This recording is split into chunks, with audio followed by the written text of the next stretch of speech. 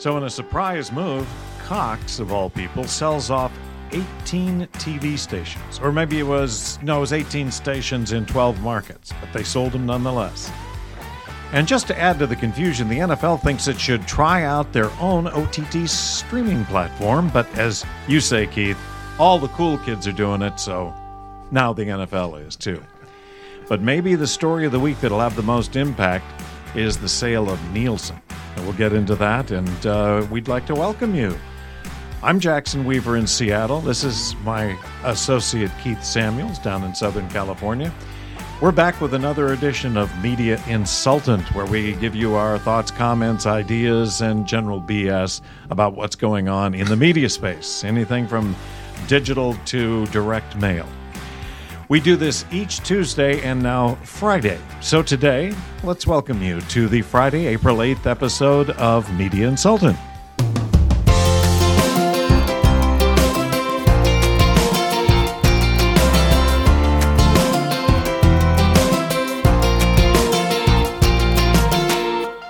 Well, after the big announcement last week that Town Square is buying Cherry Creek, Keith, all of a sudden radio's gone quiet again. Very quiet. I guess it's because everybody has got their nose to the grindstone, selling spots, selling packages, integrating it with digital, taking care of business, and all the drama is on the Oscars anyway. So, but the big story this week, Keith, is the sale of Nielsen.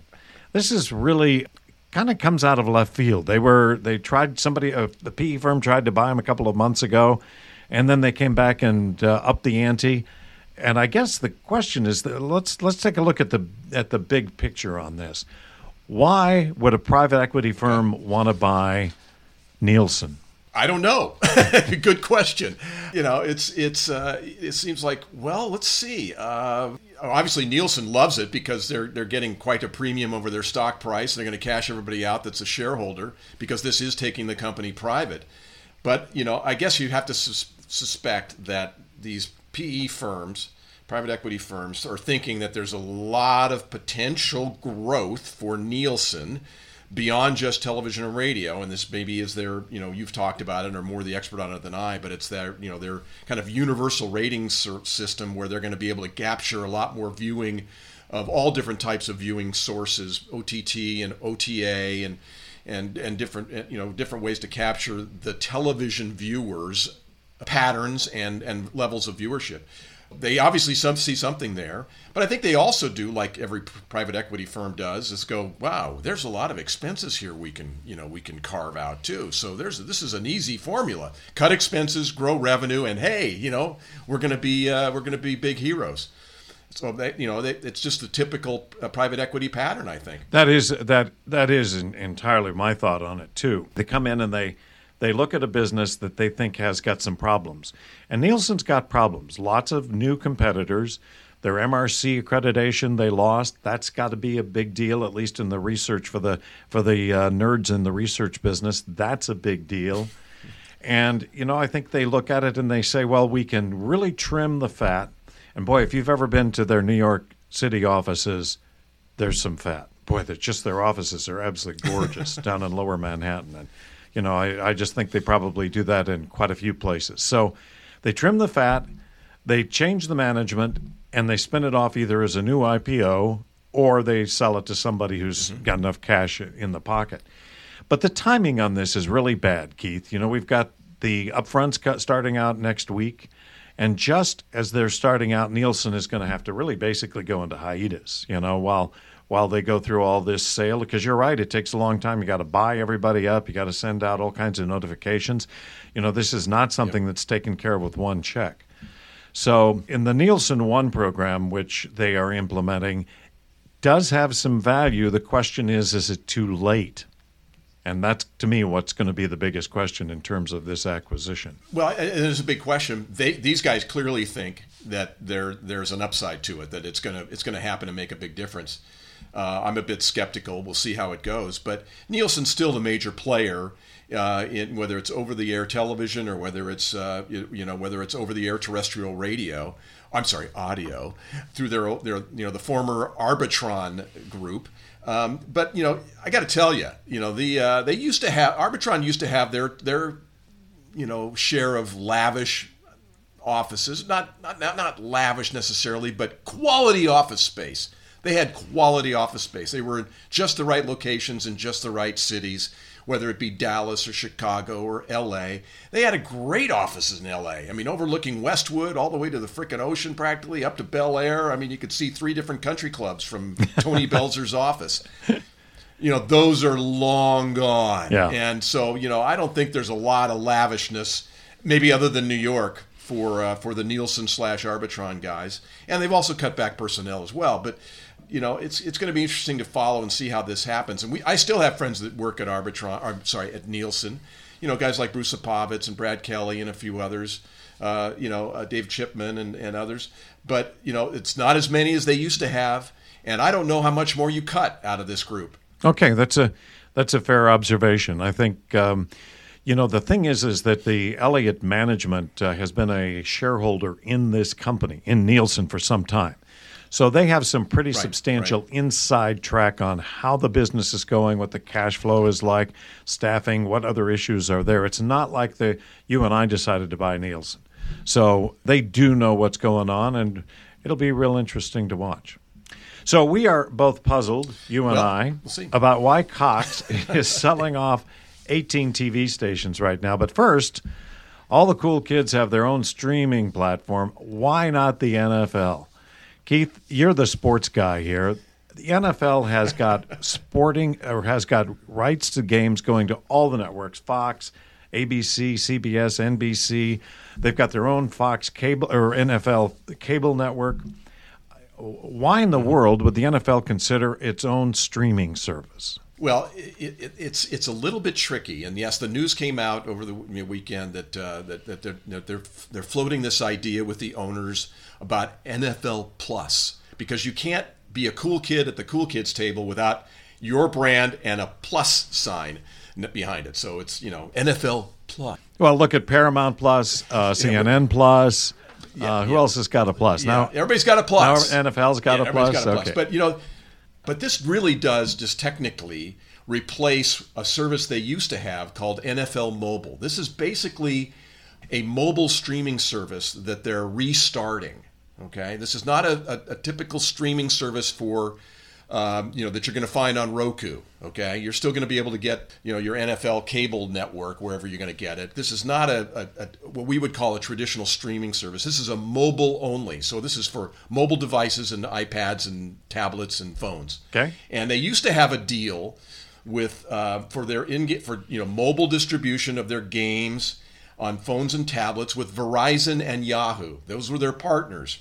But that partnership ended last year, and when Verizon spun off its content business, plus Verizon lost their sponsorship of the NFL, or exclusive mobile sponsorship of the NFL 5 years ago, back in 2017. So this is really looking for a new mobile streaming partner, and they've got to get something done between now and season kickoff in September. So that's why they're floating this with the owners. They're going to rename it, reprice it, and relaunch it.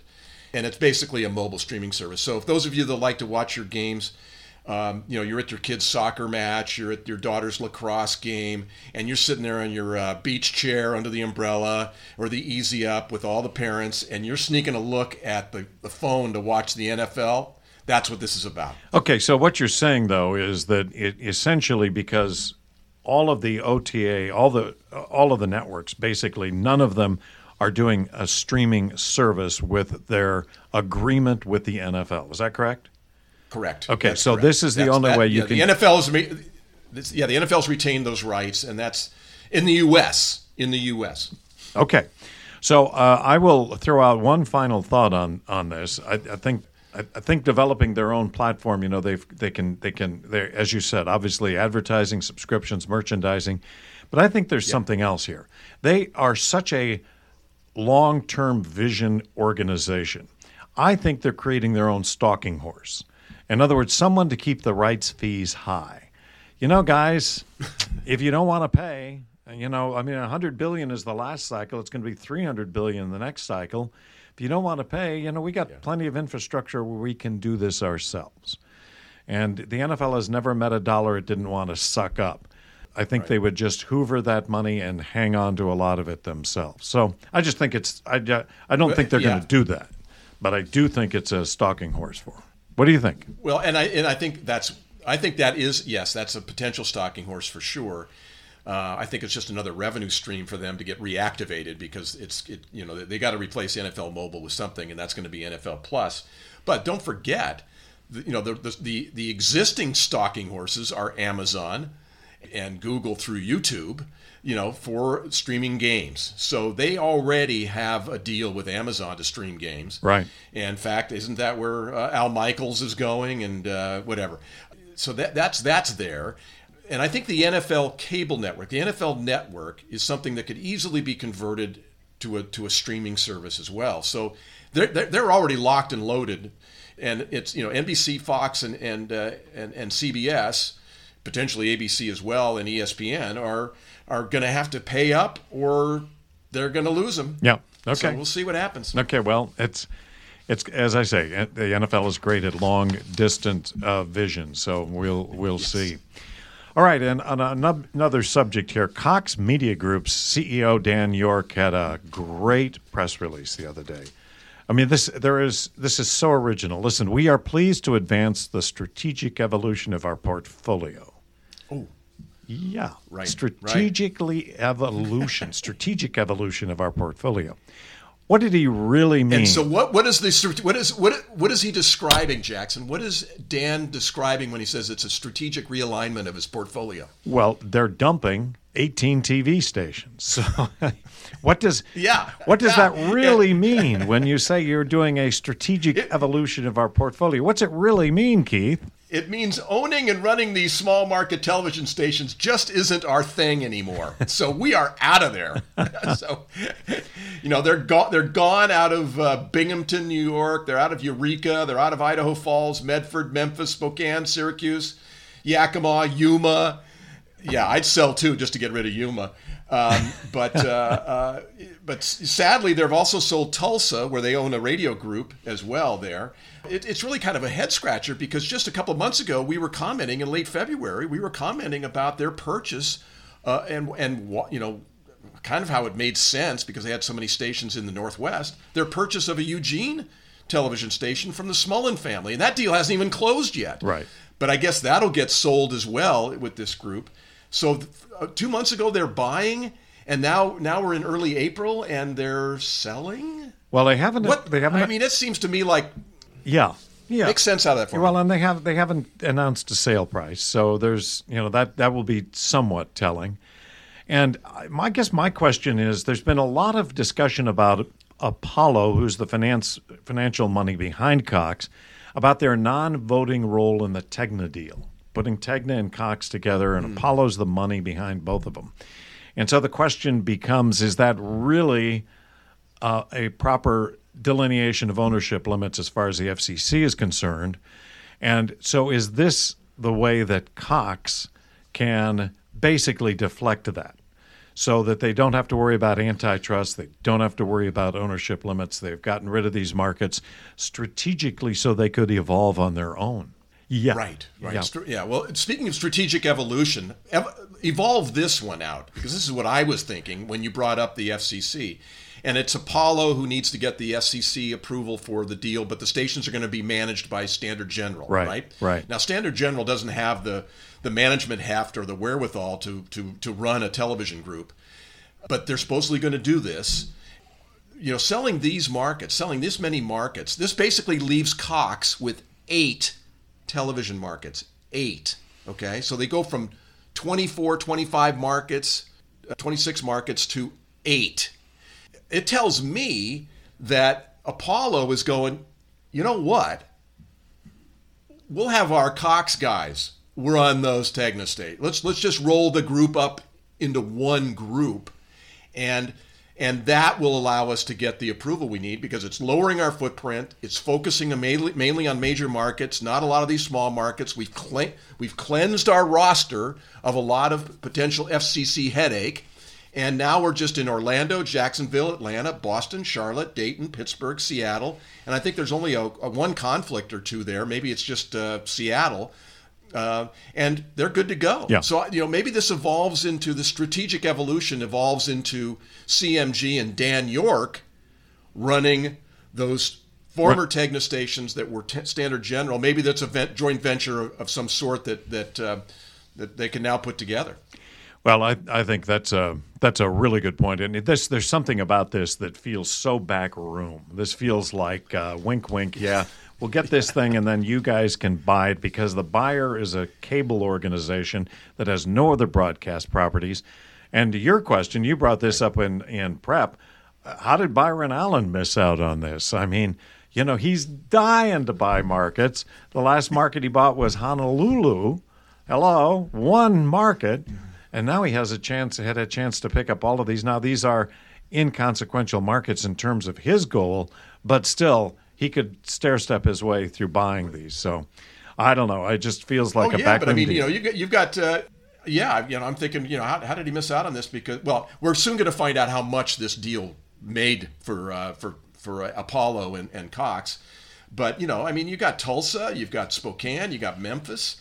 You've got a couple of markets in there that would be pretty good. Now, obviously, Cox is holding on to Dayton, which would have fit this list nicely, but Dayton's the home of Cox. That's where Governor Cox started the company. So they're not going to part with that. There's some nuggets in here that would have been worthwhile. So, I think somebody came to them and said, we'd like to start a group, and that's this company that's picking them up, that's kind of starting a new group to hold on to these stations. But I think they went to Cox and said, you know what, we'd really like this portfolio, and it doesn't seem to match the rest of your markets. So what do you think? And by the way, and so maybe that just serendipitous timing, or could have just been that the Tegna deal went through, and Dan York and the guys at Apollo went, you know what? There's a better way to do this and run this, and we need to get rid of these guys, and they did. Yeah. They found a buyer. Yeah. All right. Well, we'll keep a close eye on that because that's one of the interesting dynamics in television these days is who's zooming who's buying who. And before we run, I wanted to thank Ed Steenman again for his update on the auto business, for all the media salespeople, that program we had on Tuesday. And if you missed it, it's still posted on the podcast platforms and on the Media Insultant Showcase on Vimeo. So, Ed, thank you again. It's must-see TV, Jackson. There you go. It's absolutely must-see TV. Ed is full of. If you work with car dealers or agencies who handle car dealers, you gotta watch it because Ed will bring you up to date more than you ever could do on your own. And he just got back from the NADA convention, so he had lots of great observations about that, not the least of which is the bias towards results. Yeah. In other words, everybody's focused on results right now, and certainly that came through loud and clear from Ed. But he's a great interview, great information, always useful, and it was always great to have him back. So if you've missed that one, make sure you catch up on it over the weekend. Good stuff you can use to better sell your media is what it comes down to. So we're out of here, Keith. We're over our limit. Till next week. Media Insultant is a production of In Town Media. So till Tuesday, Keith, you have a good weekend. Thank you, Jackson.